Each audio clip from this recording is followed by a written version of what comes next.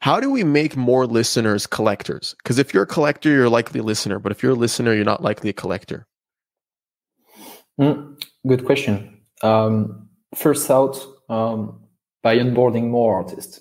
Okay. Because today, like just for the record, I know so many people who are really enthusiastic about this whole music NFTs space, but they will not jump in until their favorite artists jump in. So they will follow these guys because they are the opinion leaders. So they are waiting for them. So this is, I think, the first out. Second out, I think that we need to find the best practices and we need to finish our experimentations to define the market standards.